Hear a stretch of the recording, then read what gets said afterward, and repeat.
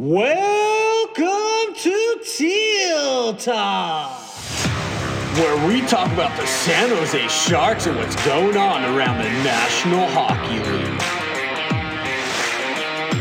What is up, you guys? We are up in Vancouver today for the third meeting this season versus the Canucks. We've lost the last two by 1 goal.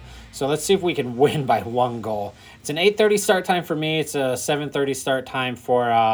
Actually, I take that back. Sorry, it's an 8 o'clock start time for me. It's a 7 o'clock start time for the Bay. It's going to be a good matchup. I think where it's really going to matter is the Sharks power play.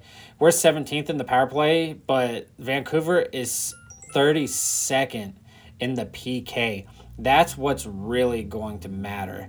We are second place for PK, and their power play is 7th. So they still have a good power play. So I think what it's really going to boil down to tonight is our special teams. It's going to be a good game. It's Martin. It's most likely going to be Martin, but it is confirmed that Reimer is going to be in the net tonight. And one thing that there is some changes to the lines as well. You know, LeBank's moving back to that second line rather than being up on that first line with Hurdle and Meyer. And that is a good thing that Hurdle is back tonight. On the first line, we got Meyer, Hurdle, Barabanov. Second line is Nick Bonino, Couture, and LeBanc. On the third line, we got Nieto, Sturm, and Svechnikov. We got Gadjevich, Lawrence, and Lindblom on that fourth line. For them, they not much has changed for them. They got Mikheyev on the first line with Hovart and Bozer. Second line, you got Garland, Miller, and Lazar. You got Kuzmenko, Pedersen, and Pedersen on that third line. And we got Joshua, Amon, and Stanika on that fourth line. So it's it's going to be easier for them to roll their lines than it is going to be for us to roll lines. I think they have a little bit more depth than us, but it's definitely still going to be a winnable game. There is 11 games being played tonight.